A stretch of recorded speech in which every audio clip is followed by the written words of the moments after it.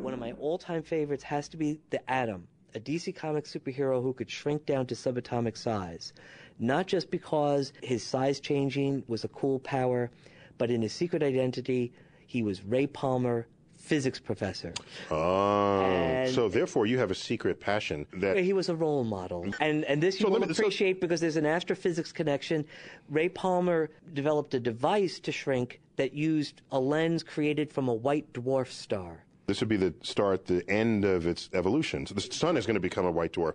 Right. The remnant core of what we now enjoy as the full sun will one day lose all its outer layers and lay bare a dead core, and life on Earth will be long gone by then. And in his origin story, he finds this white dwarf meteorite, and he's struggling, huffing and puffing as he brings it to his car. Because white dwarf matter is very dense. It's extremely dense. It weighs about 3 million grams per cubic centimeter, whereas water weighs 1 gram per cubic centimeter. 3 million times the density of water. Correct.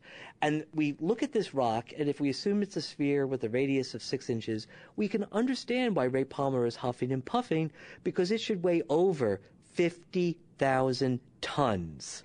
Okay. But I must point out that this is not actually a blooper, and that is because we physics professors are just that strong. Well, you see, size does matter then, right? So, Michio, are you that strong?